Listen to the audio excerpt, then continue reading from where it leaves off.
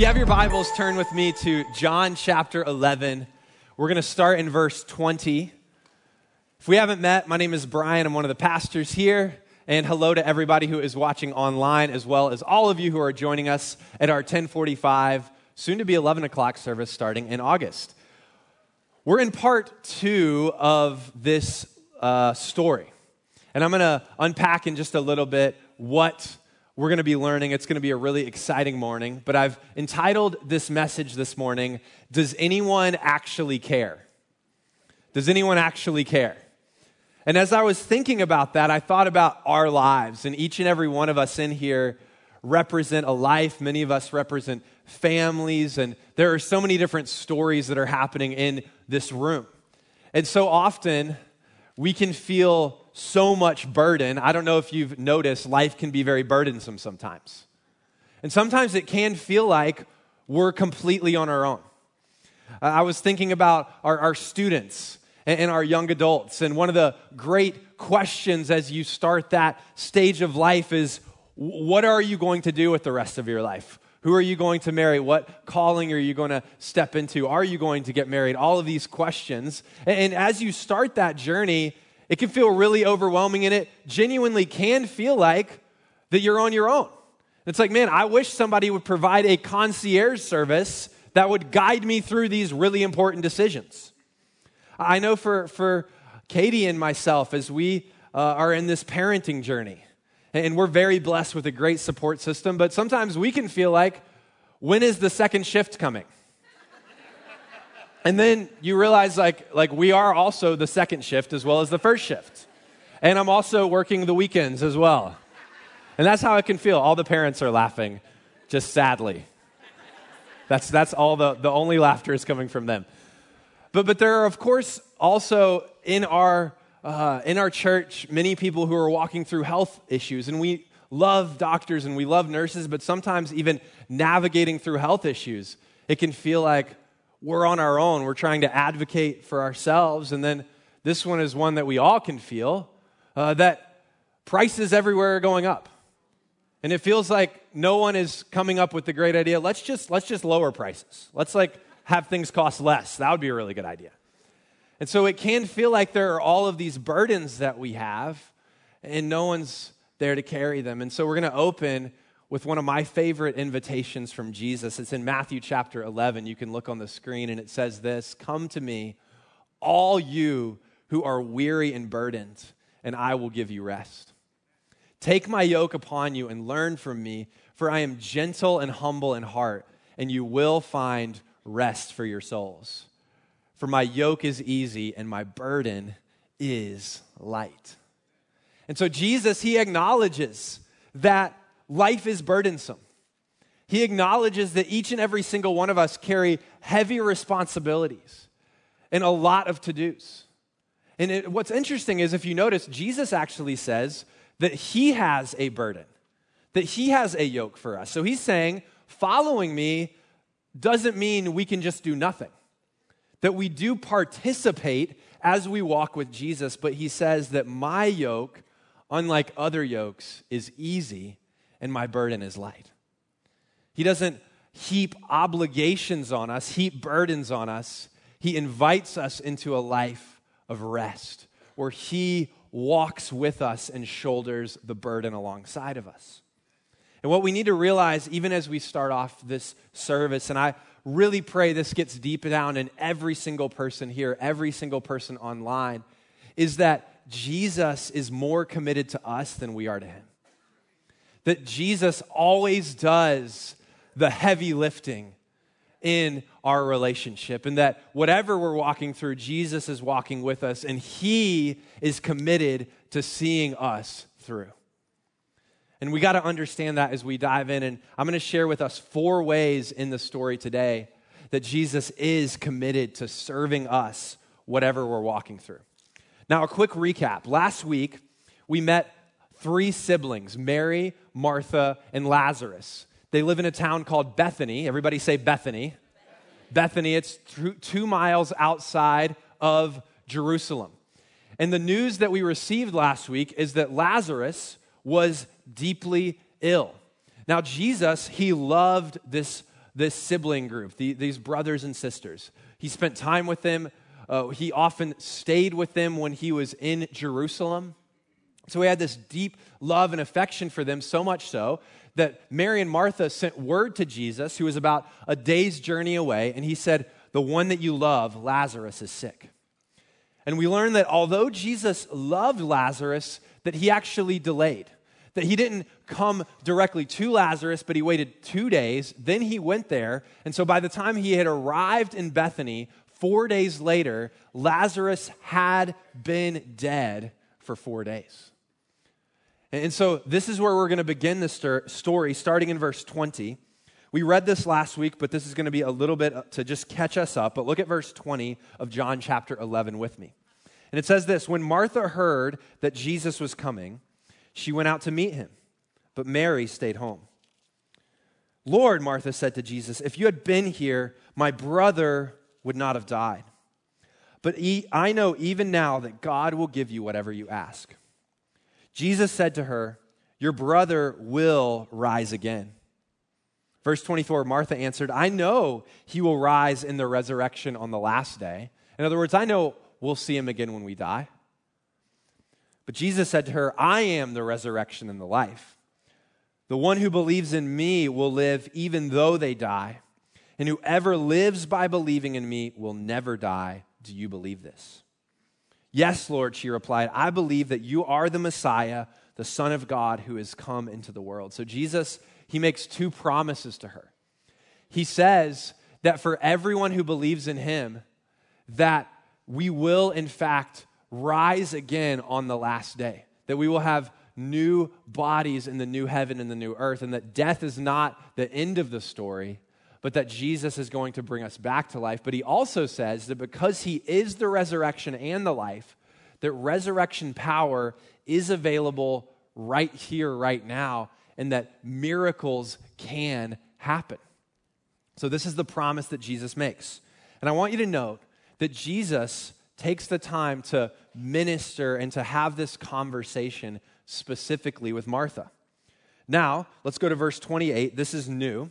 We haven't read this yet, and we didn't read this last week. So here it goes. Verse 28, after Martha had said this, she went back and called her sister Mary aside. "The teacher is here," she said, "and is asking for you." When Mary heard this, she got up quickly and went to him. Now Jesus had not yet entered the village, but was still at the place where Martha had met him. When the Jews who had been with Mary in the house comforting her noticed how quickly she got up and went out, they followed her, supposing she was going to the tomb to mourn there. Verse 32, when Mary reached the place where Jesus was and saw him, she fell at his feet and said, "Lord, if you had been here, my brother would not have died." So first, Jesus ministers to Martha, and then he calls for and asks Mary to come. And so he and Mary have this moment where they share this moment together where he ministers to her. And what I want us to write down here, the first way that Jesus serves us, and this is so important for us to realize, is that Jesus ministers specifically to us. Jesus ministers specifically to us. Now remember, last week we learned that Jesus didn't abide by Mary and Martha's timetable. In other words, they wanted him to come way, way before he actually showed up.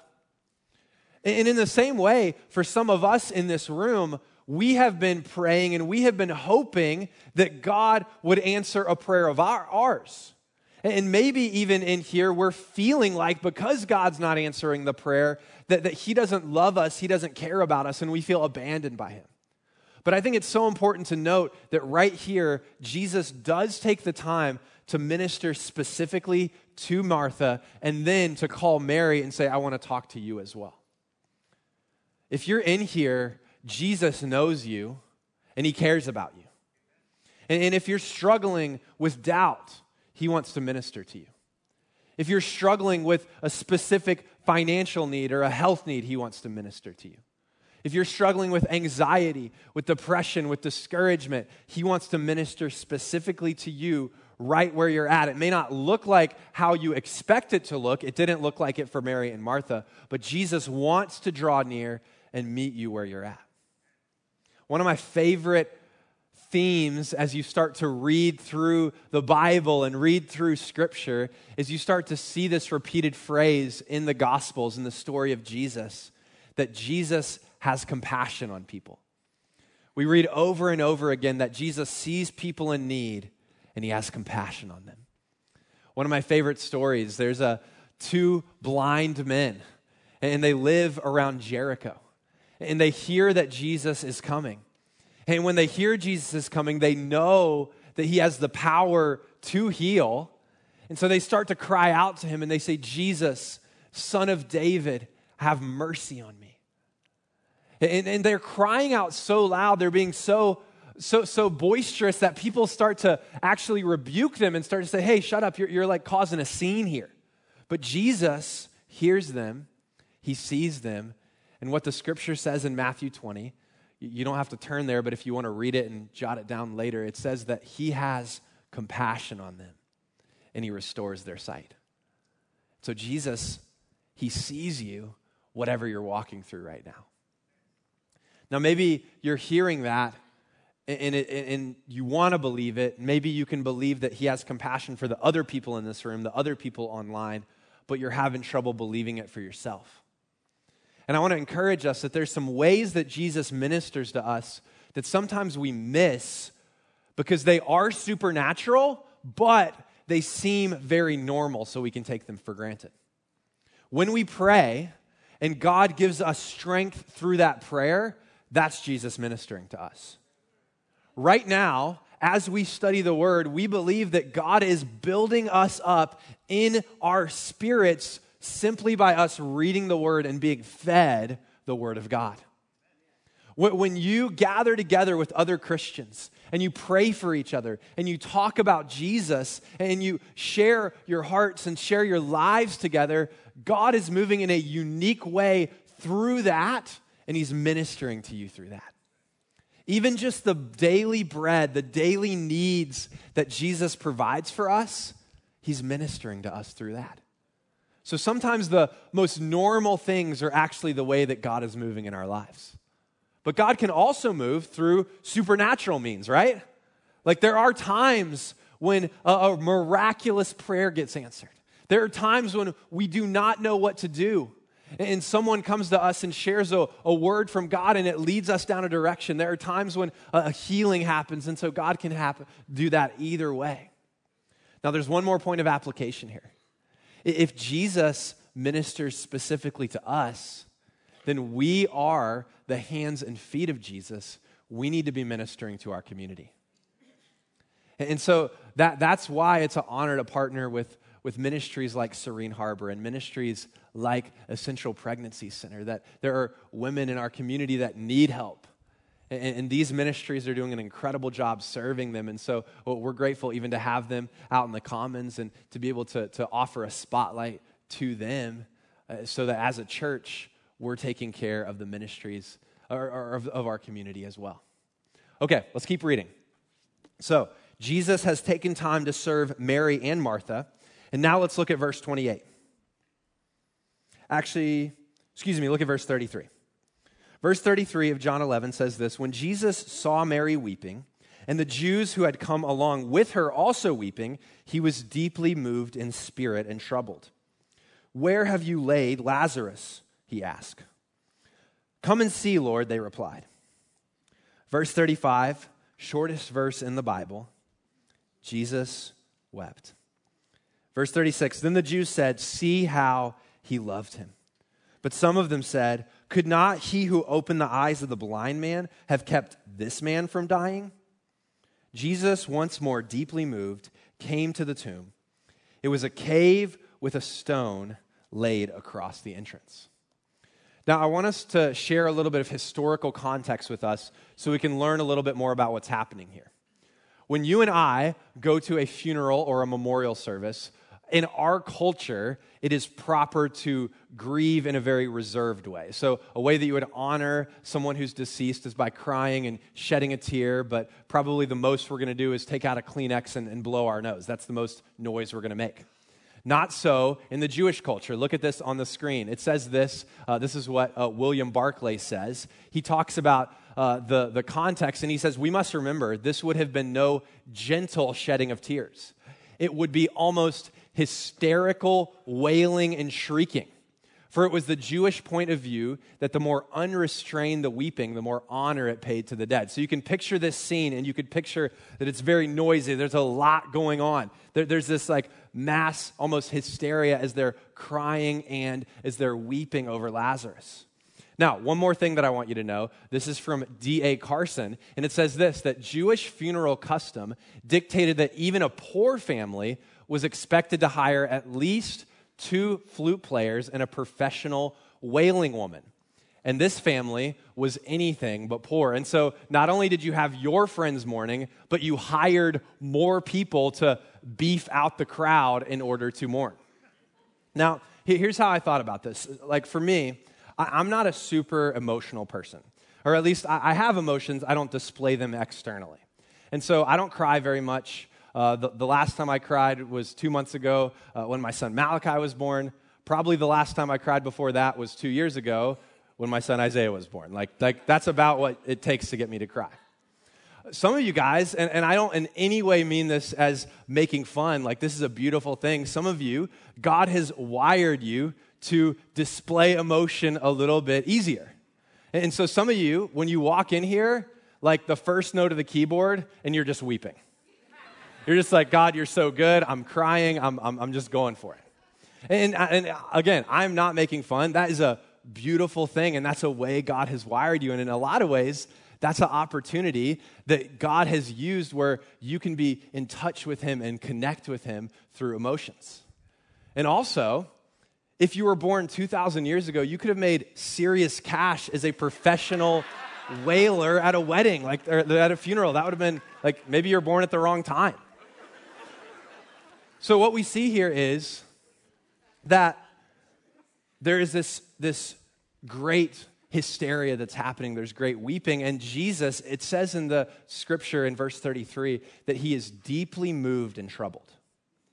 Now, when I first read deeply moved and troubled, the original thought that I had was that meant that He had compassion. Remember, we talked earlier that He had compassion. And that's what I thought it meant. But I started to dig down deep into the original meaning of the word. And I always say, I don't know Greek, but I do know Google. And so I looked up the word, and this is what I discovered. Here it is. By the way, I'm not going to try to pronounce it. You can pronounce it in your brain however you'd like to. But what it means, this word deeply troubled, it actually means to snort, to scold, to express indignant displeasure with someone. So in other words, it's not as much to say that Jesus had compassion in this moment, but Jesus was actually angry in this moment. There are other times when it's used, Jesus fiercely warned someone about someone. He sternly charged them. And so there's this idea of a fierceness and almost an anger that comes out here. And so here's the question. What was Jesus angry about? But because some people would say, man, maybe He was angry at Mary and Martha. He was mad at them because they didn't have faith. They should have believed more. And there are times in the Gospels where Jesus is disappointed at His disciples' lack of faith. That He's like, man, you got to believe in my power. But I never see in the Gospels that Jesus is angry at someone for their lack of faith. And so many commentators, and what I believe is this, that Jesus, when He was faced with the reality of death, He got angry. Now remember, Jesus created the entire world. God, through Jesus, spoke the world into existence. And so He knows how it's supposed to be. And so when He looks out at the world and He sees sin and He sees brokenness and He sees pain and He sees disease and He sees death, He remembers and He thinks, this is not how I created it to be. This isn't how it's supposed to be at all. And when He was faced with this reality, looking at Lazarus, He was angry. There's a verse that can kind of help us think about this. It's in Romans 8. Look on the screen. Paul writes, and he says, we know that the whole creation has been groaning together in the pains of childbirth until now. And not only creation, but we ourselves who have the first fruits of the Spirit groan inwardly as we await eagerly for the adoption as sons, the redemption of our bodies. That you and I, when we look out at the world and when we see the brokenness, when we feel the brokenness, there's a groaning that takes place. There's a knowledge that, man, this is not how it's supposed to be. Even if you're here and you're not a Christian, you're just exploring the faith, you know this isn't how it's supposed to be. You know, like, somebody's got to fix this. And that's what Jesus is experiencing and he's feeling. And so the second thing that you can write down if you want to take notes is this, that Jesus weeps over the curse of sin and death. That Jesus, when he sees sin and the effects that it has, that it ultimately leads to spiritual and physical death, he says, man, this isn't how it's supposed to be. Now, maybe you're asking, if Jesus is so sad about it, why doesn't he do something about it? And we're going to learn in a minute that he has done something about it and he is going to do something about it. But there's another practical application point that we can take from this. Jesus, in that moment, one of the most beautiful verses in the Bible is actually the shortest verse in the Bible, and it's John 11:35. Jesus wept. Now, Jesus knew that he was going to bring Lazarus back to life, right? You guys with me? That he knew he was going to bring Lazarus back to life. And yet he still wept. Now, here's why that's important. Sometimes as Christians, when we go through something challenging, or when a loved one is grieving, we feel the pressure to say something that kind of makes it all okay. So we're like, man, I'm fine. You know, I know it's sad that I lost someone, but God's still good. He's still on the throne. In the end, it's all going to be okay. And those statements are true, but we must recognize that it's okay to grieve, and it's okay to be sad, and it's okay to process that this isn't how it's supposed to be. That's what Jesus did. Even for us, when we walk alongside someone who is grieving, here's what the scripture says in Romans chapter 12. It's on the screen, that we should rejoice with those who rejoice, and that we should weep with those who weep. So we shouldn't feel the pressure to say, oh, don't worry about it. Time heals all wounds, or you're going to feel better after a little while, or they're in a better place. I mean, those things are things that maybe sometimes we say to fill the space, but ultimately what we're called to do is, if they're weeping, we come alongside and grieve with them, that we carry that burden along with them. Jesus was going to make everything okay, but he still grieved alongside of his friends. Now, let's keep going. We're going to get to the good part. Verse 39, it says this, "Take away the stone," Jesus said. And remember, Lazarus, he's laid in a cave. There's a stone over the entrance, much like the tomb where Jesus would be laid. "But Lord," Martha, the sister of the dead man, said, "by this time there is a bad odor, for he has been there for 4 days." Now, if you read the King James version of this verse, Martha says, he's been there for 4 days and he stinketh. It's kind of fun. Verse 40, "Then Jesus said, 'Did I not tell you that if you believe, you will see the glory of God?' So they took away the stone. Then Jesus looked up and he said," he's praying now, and he says, "Father, I thank you that you've heard me. I knew that you always hear me, but I said this for the benefit of the people standing here, that they may believe that you sent me." So Jesus, in this moment, he's praying and he's acknowledging to God that what I'm about to do, it is going to be a work of you.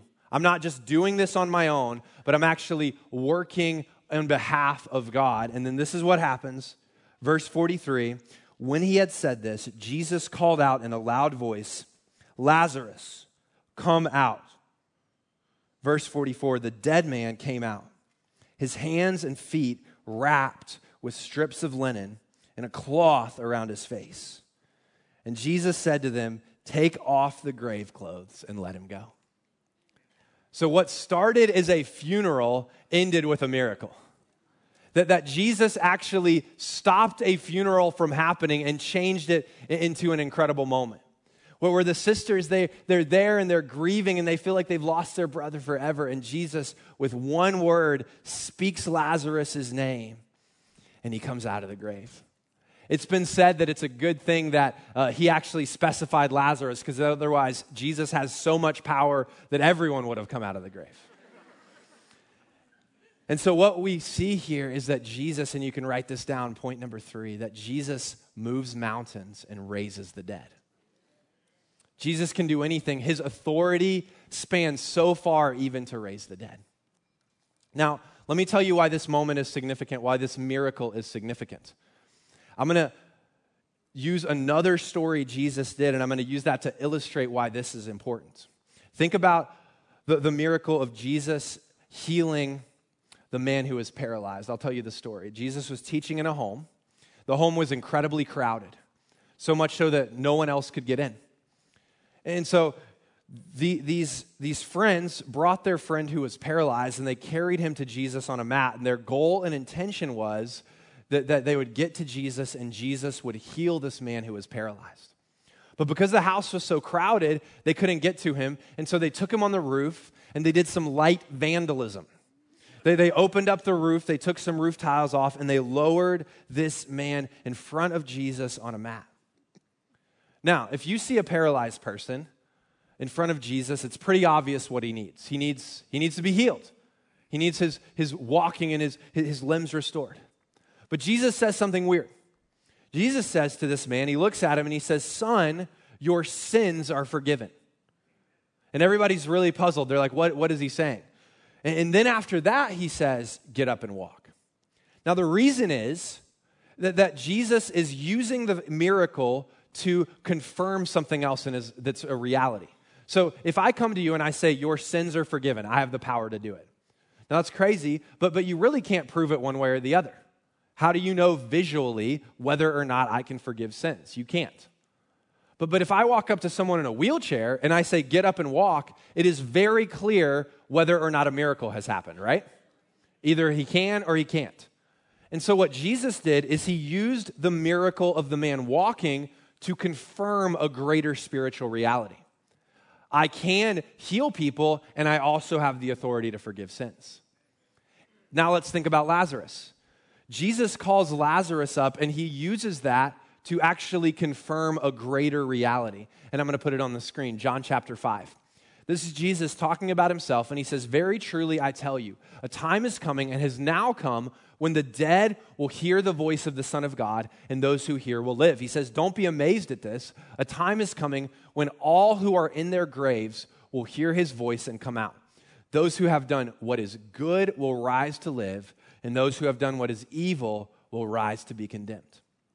So what Jesus is saying is that there will be a moment, and it will be a moment of judgment, Judgment Day. And on that day, everyone who has died, as well as those who have lived, will rise, and they will be judged. Those who believe in Jesus will be sent to eternal life, and those who do not believe in Jesus will be sent to judgment. Now, this is a heavy truth. And so often, people hear this truth, and we don't want to believe it. And it's actually a little bit easy not to believe, because right now, visibly, we can't prove that. Like what I just said, you can't confirm. It takes faith to believe that.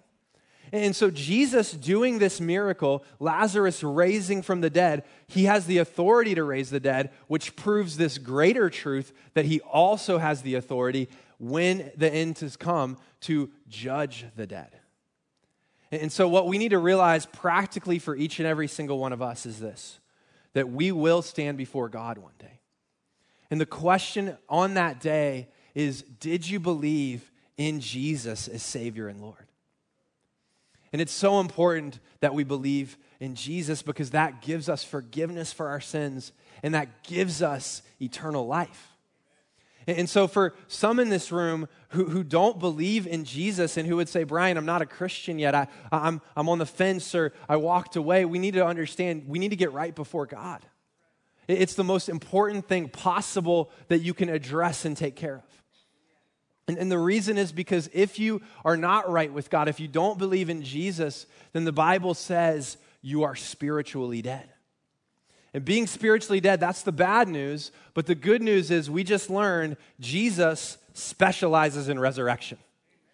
We see this in Colossians chapter 2, That it says in Colossians 2, you were dead because of your sins and because of the sinful nature that was not yet cut away. Then God made you alive with Christ, for he forgave all our sins. He canceled the record of the charges against us and took it away by nailing it to the cross. He called my name, and I ran out of that grave. Jesus, yeah, amen. We can celebrate that. If you're a Christian, you're a miracle. You're walking with resurrection power in you because Jesus has brought you from death to life. And if you're not walking with Jesus, today is that day. Jesus is calling your name as well. All right, let's finish our story. Look with me at verse 45. Therefore, many of the Jews had come to visit Mary, and they had seen what Jesus did, and they believed in him. But some of them went to the priests or to the Pharisees and told them what Jesus had done. Then the chief priests and Pharisees called a meeting of the Sanhedrin. What are we accomplishing, they asked. Here is this man performing many signs. If we let him go on like this, everyone will believe in him. Then the Romans will come and take away both our temple and our nation. Remember, at that time, the Jewish people were under Roman rule. And Rome ruled with a peaceful tyranny. In other words, they allowed the Jews to have certain freedoms, especially freedom to worship how they wanted, but that freedom was always kind of in a precarious position. If the Jews messed up, if they got out of line, Rome could come in and crush them and take away all freedom. And so the Jewish leaders were always concerned and were always trying to keep the peace because, well, two reasons. Number one, they wanted people to continue to worship. But number two, they wanted to stay in power. And so there was a bit of a selfish motive as well. And so they're worried if Jesus continues to do what he's doing, if he continues to grow in popularity and people start worshiping him, well, what they're concerned about is, man, we're going to lose our power and we're going to lose our freedom to worship. And so they come up with a solution. It says in verse 49, one of them, named Caiaphas, who was the high priest that year, remember that he was the high priest, spoke up. You know nothing at all. You do not realize that it is better for you that one man die for the people than that the whole nation perish. Now this is really cool. Look at verse 51. He did not say this on his own, but as high priest that year, he prophesied that Jesus would die for the Jewish nation. And not only for the nation, but also for the scattered children of God, to bring them together and make them one. So from that day on, they plotted to take Jesus' life. Therefore, Jesus no longer moved publicly about among Judea. Instead, he withdrew to a region near the wilderness, to a village called Ephraim, where he stayed with his disciples. Now, as we wrap up the story today, I just want to explain the significance of that. I want you to notice that Caiaphas comes up with a plan, and the plan is that Jesus, one man, will die instead of the whole nation perishing. Now, Caiaphas came up with a physical plan, but he didn't realize that God was working on a whole different spiritual dimension. And this is why. Caiaphas was the high priest. Every year, the high priest's responsibility was on the Day of Atonement to choose a goat to be sacrificed for the people. And the goat would actually be significant. In that sacrificial system at the time, under the Jewish law, the goat would be sacrificed, and that would be representative of the sins of the people being covered. This is in Leviticus. It says, Aaron the high priest must slaughter the first goat as a sin offering for the people and carry its blood behind the inner curtain. There he will sprinkle the goat's blood over the atonement cover and in front of it, just as he did with the bull's blood. Through this process, notice, he will purify the most holy place, and he will do the same thing for the entire tabernacle because of defiling sin and rebellion of the people. So we know that the Jewish people were under a sacrificial system, and that sacrificial system was a placeholder until Jesus could be the ultimate sacrifice. But God was doing something powerful. But just like it was the high priest's responsibility to choose a sacrifice for the people, Caiaphas, unbeknownst to him, was choosing Jesus to be sacrificed not only for the people, but also for the world. And so you can write this down. This is the last point, that Jesus sacrificed himself to defeat sin and death. And so for every single person here who is a Christian, we are a recipient of Jesus' sacrifice. And for those who are not, you need to understand this, that God is holy, God is loving. He loves every person here so much, but he's holy, and so he cannot tolerate sin in his presence. Sin must be judged. And so either we will pay for sin on our own, or we can accept the free offer that Jesus has already made, that he died to pay for our sins. All we have to do is receive the gift. As we close, I just want to share something for Christians and then something for those who are not yet Christians. For those who are believers, earlier in the message I talked to you and I encouraged us that Jesus comes alongside of us, he serves us, and that's what we've been learning about this entire time. So our response to that, I think, is found in Matthew 6:33, where it says that we are called to seek first the kingdom of God and his righteousness, and all these things will be added to you. Because God pursued us first, because God loved us first, because God served us first, we are called to seek him first and to place him as the priority in our lives. Now, it's actually a big act of faith to seek Jesus first. If you're in here and you are a small business owner or you work for yourself, you know that if you don't work, you don't get paid. And so the temptation is every morning to wake up and to say, the first thing that I got to do with my best energy is to seek, to make sure that I can make money. If you're a student, you want to be successful, the temptation is the best energy that I have, let me give to my schoolwork. If you're a parent, the temptation is, man, I got to do all this stuff for my kids. I need to make sure that they're taken care of. And it can go on and on and on. But what Jesus says is, I'm already promising to take care of you. I am providing for you. I am serving you. I am walking with you. And I'm inviting you to seek me first and to seek the kingdom first. And as you do that, the promise is this, that all these things will be added to you, that I will take care of you as you seek me. And that's my encouragement to us. Now, for those who are not Christians, I've already explained to you that Jesus died for our sins, and he invites you into a life of walking with him, where, yes, we serve him, but he serves us, and he walks with us as we were created to be in a life with God. And so let's pray. God, I thank you for this day. I thank you for this story. I thank you that for many in here, that our story is that you called our name and we ran out of that grave. And God, I pray for those now who have walked away from you or who are not Christians and now they want to become Christians. And I ask that they would receive the gift of Jesus, who died on a cross for our sins, rose again to give us new life. If you're in here and today you sense that Jesus is calling out your name, that he's speaking to you, and that he wants to invite you into life with him. He wants to invite you to follow him and to pursue him. I just want to ask you right now, if you would, with every head bowed, with every eye closed, just to raise your hand in the air. There's nothing magical about raising your hand, but I think it's significant when we actually say, yes, that's me. I want Jesus to follow me. Yeah, that's awesome. I see you. Anybody else? I don't want to take long. I don't want to draw this out, but I do want to give anyone here an opportunity to respond and to say, yeah, that's me. Jesus is calling my name. If you've walked away or if this is even your first time becoming a Christian. All right. For those who raise their hands, whether you're online or in this room, I want to invite you to pray with me. Just say, dear God, I know that I've walked away from you. I know that I was born far from you. But God, I want to walk with you. I know that I was made to walk with you. Thank you for Jesus dying on the cross for my sin. Thank you for helping me to come into new life. I receive the gift of Jesus.